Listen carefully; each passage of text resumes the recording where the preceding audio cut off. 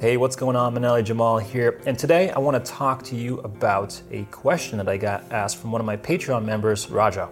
He asks, how do you navigate picking up the guitar and not feeling it? I've often tried to push through that feeling, successfully and otherwise. However, more often than not, I've associated the label of being in a rut after a few failed attempts. When you have multiple pieces in the works, it seems like you are very patient with your expectations and are okay with shelving one and coming back to it later. Although these days I'm amazed by your prolific writing, I'd love to hear more about your mindset when so many unfinished pieces are in the works. I'd love to hear about how your mindset and process has evolved through the years. It's a really cool question, and I love these deep, kind of specific questions because it allows me to go deeper into myself and kind of look for those answers, because sometimes, I haven't really done the verbalizing of this sort of thing. So thank you for asking that. It allows me to kind of share my 2 cents on this topic. The first question was, how I navigate picking up the guitar and not feeling it. Part of aiming to be good at something is you have to do that task even when you don't feel like it.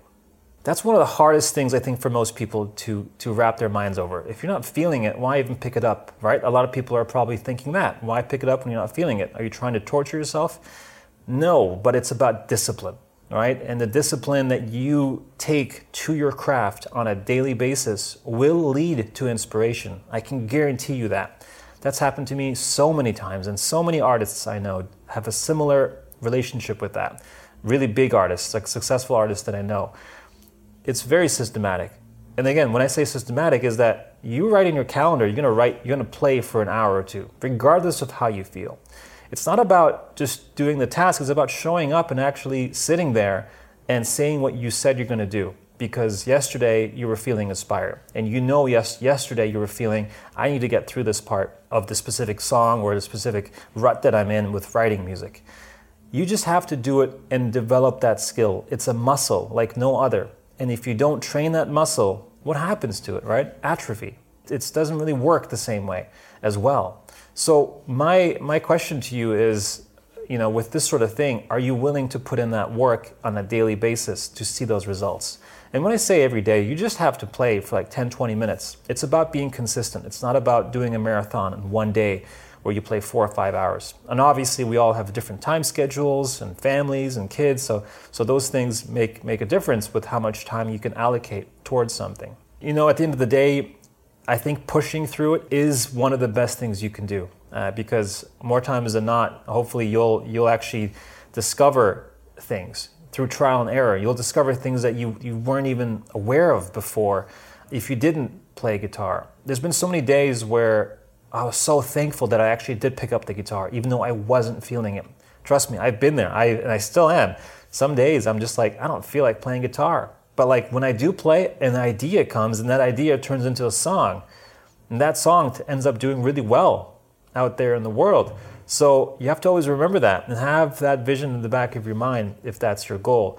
It's about consistency first and foremost, okay? Not about what your mood is like. Because your mood will change, I can guarantee you, once you start picking it up. That's just worked for me and so many other musicians that I know. This is a trait not unique to guitar or to music. This is a trait that's actually really prevalent, I think, in a lot of businesses too, and just showing up to what your vision is, regardless of what emotional mood you're in. And yeah, so I am totally okay with being patient with it, because I know it's not about how quickly I can get these songs out. That's never the goal. The goal is always just to have full expression of yourself through the craft. And in this sense, it's the guitar. And I'm perfectly okay with coming back to songs at a later time, because maybe I'm just not in the right headspace to finish the song. But that doesn't mean that I'm not going to pick up the guitar and write something else. You see, because in my phone, when I have those audio recordings of like just those countless musical ideas, I add a little note thing to each one of them, knowing what key it's in, if there was a capo being used, a potential song idea, and also timestamps. I mark the time where I'm like, that's gold, that's good, that sucks. I really just write the good stuff. I don't write the bad stuff, because why bother? And so a lot of my audio files have that written in there, so I know exactly when I listen to it. I don't want to listen to 20 minutes. I just want to listen to that one short little clip there that I could take that from and then now expand it. So usually what you'll see is I'll have like 20 different audio files from like the first one, the inception, the catalyst of it all. Then it'll keep getting refined. Every time I record, it'll just keep getting more and more and more until the very end you start seeing the actual full piece emerge. So that's kind of my approach, and I'm totally okay with just leaving those because, again, if it's not finished or if I'm not really resonating with that sound, because there is a thing such as overdoing it. And for me, I know that threshold for me. I know that when I've hit that wall, I'm like, okay, I just need to take a break from this. I've played it so much that I've become desensitized to the actual idea, and that's no good. So I kind of just know myself at this point to just not do that. I used to do that, and I used to push myself, and sometimes good results came, but sometimes not, right? So it comes down to practice and kind of honing that skill to know what that threshold is for you. And that threshold for me is very high. I have a very high kind of, I would say, patience level when it comes to playing the same thing for a whole 2 weeks straight. Nothing but that one idea and just playing it before I need to just take a break. But that would even drive people crazy. I know, because I used to live with people, and it's not an easy thing to hear the same idea being regurgitated all the time and playing it over and over again, right? So I feel that, but I guess it's about kind of learning your threshold. So yeah, so that's kind of my mindset on my relationship with playing guitar when I'm not feeling it. That's a very good question, a good topic, and again, this is related to everything in life, not just the guitar. Because imagine if you take this work ethic, this ethic of like picking up the instrument regardless of how you're feeling, you're going to have an edge over all the other people who are not doing that. And I can almost guarantee you, everyone who's successful in their craft are picking up their craft or their tools to do their craft when they're not feeling it. You have to. It's about consistency. It's about that vision.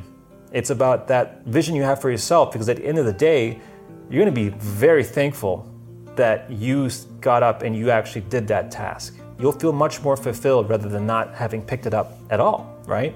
So you got to ask yourself, is the future me gonna like what I did if I didn't pick up the instrument? Right? That's what I always ask myself. And I'm constantly thanking the past me, because I'm like, I'm so glad you did the work, because now the future me can enjoy the benefits. Thanks so much for listening. Hope you got some value out of this podcast. And if you did, let me know. You can find me, Manali Jamal, on all social media platforms or my Patreon page at patreon.com/Manali Jamal. Thanks again, and we'll see you next time.